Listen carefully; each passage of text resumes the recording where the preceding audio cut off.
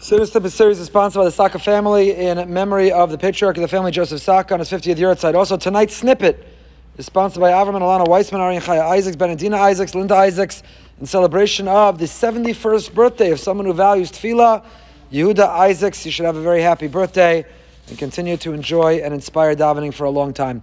We're in the second paragraph of Shema. Last night we began the sentence, Hishamru lachem, pen yifteh levavchem. Be careful. After v'yachalta v'savata, after you eat and you're satisfied, after you're satiated, after you feel full, then you're bloated with arrogance. Life is amazing. Life is great. Taste success, literally and figuratively. Then a person will feel, kochev otzam yadi, it's my success. And what's the danger? Hishamru, be careful. Be vigilant. Pen yifteh levavchem, lest your heart go astray. Last night we spoke about visartem, that before va'avadatem, the precursor is visartem.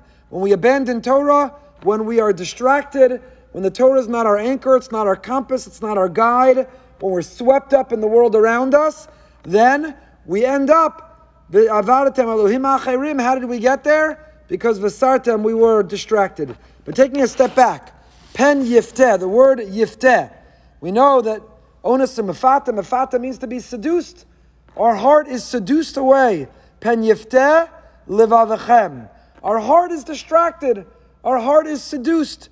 What seduces the heart? The Netziv here has an amazing comment. The Netziv of Naftali Tzvi Yehuda Berlin, the Netziv says the language yifteh, to be seduced, yifteh comes from yaft elokim liyefes. Noach, when he blesses his children, Noach tells his son Yefes, yaft elokim liyefes. He says beauty belongs to Yefes. And we have a tradition. Who are the descendants of Yefes? Where did that focus on the aesthetic and the beauty? What society or civilization descend literally and spiritually from Yefes? The Greeks, ancient Greece. We're connecting Siddur snippets on Hanukkah. We're getting ready.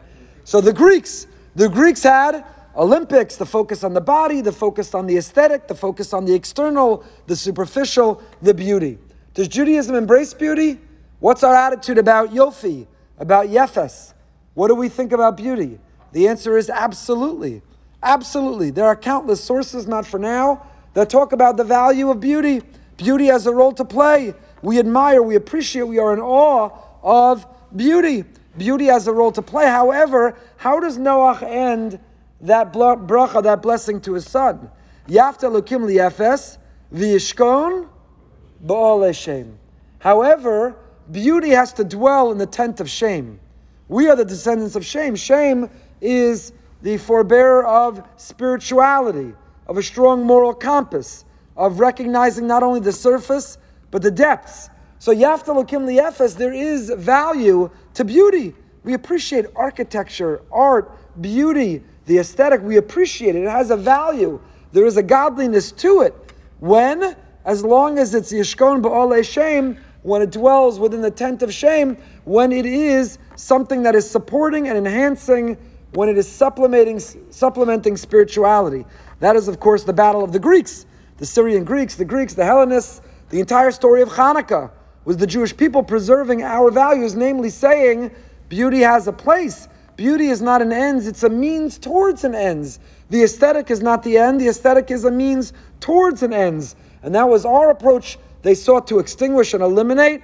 We fought back and we defeated, and here we are. And now, let's eat, or soon we'll eat latkes and sufganiya.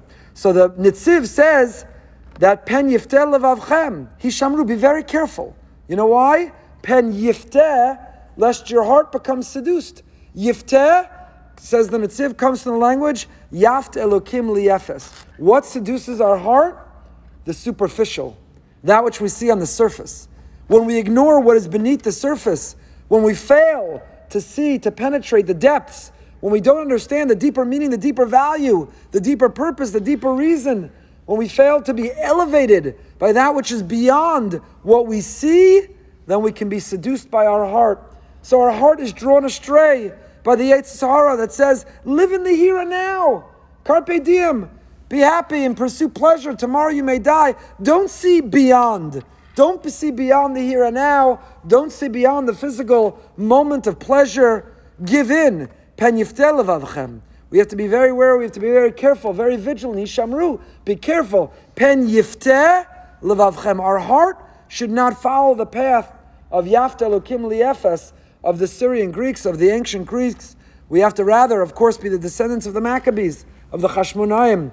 We have to emphasize Yishkon Ba'ol Shem. It has to be in the right context, namely within the tent of shame. That's how the Netziv understands. We started last night, so then what does it mean, Va'avartem, if we do go astray, if we are seduced, if we are distracted, if we don't have that anchor, that compass, we can lose our way. And when we lose our way, where do we end up? Serving Elohim Acherim, other gods. Why are they called other gods? In Shar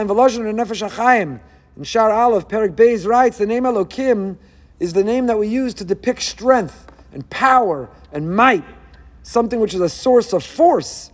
And every time we use it, we use Elohim describes a judge. A human judge is Elohim. But every time we talk about it in how we perceive it in this world, a judge is Elohim, or Elohim Acherim, other things that we ascribe power to, but they're foreign, they're not real. And that's why Rav Chaim Volozhin says, we call Hashem Elokei HaElokim. In Tehillim, Kuf Lamed Vav. Did you cover that in Tehillim class yet? Kuf Lamed Vav Pesach Beis. Elokei HaElokim. God is called the God of all powers. So money and fame and power, but God is the source of all of that. So He's the Elokei HaElokim. In Shemos we say, Ki Gadol Hashem Mikol Elokim. God is greater than all other sources of power. Elokim Acherim, what people think has power, Elohim Acherim, it's false, it's fake, it's counterfeit, it is other. Yirmiyahu Navi says, V'Hashem Elokim Emes, that He is the only true Elohim.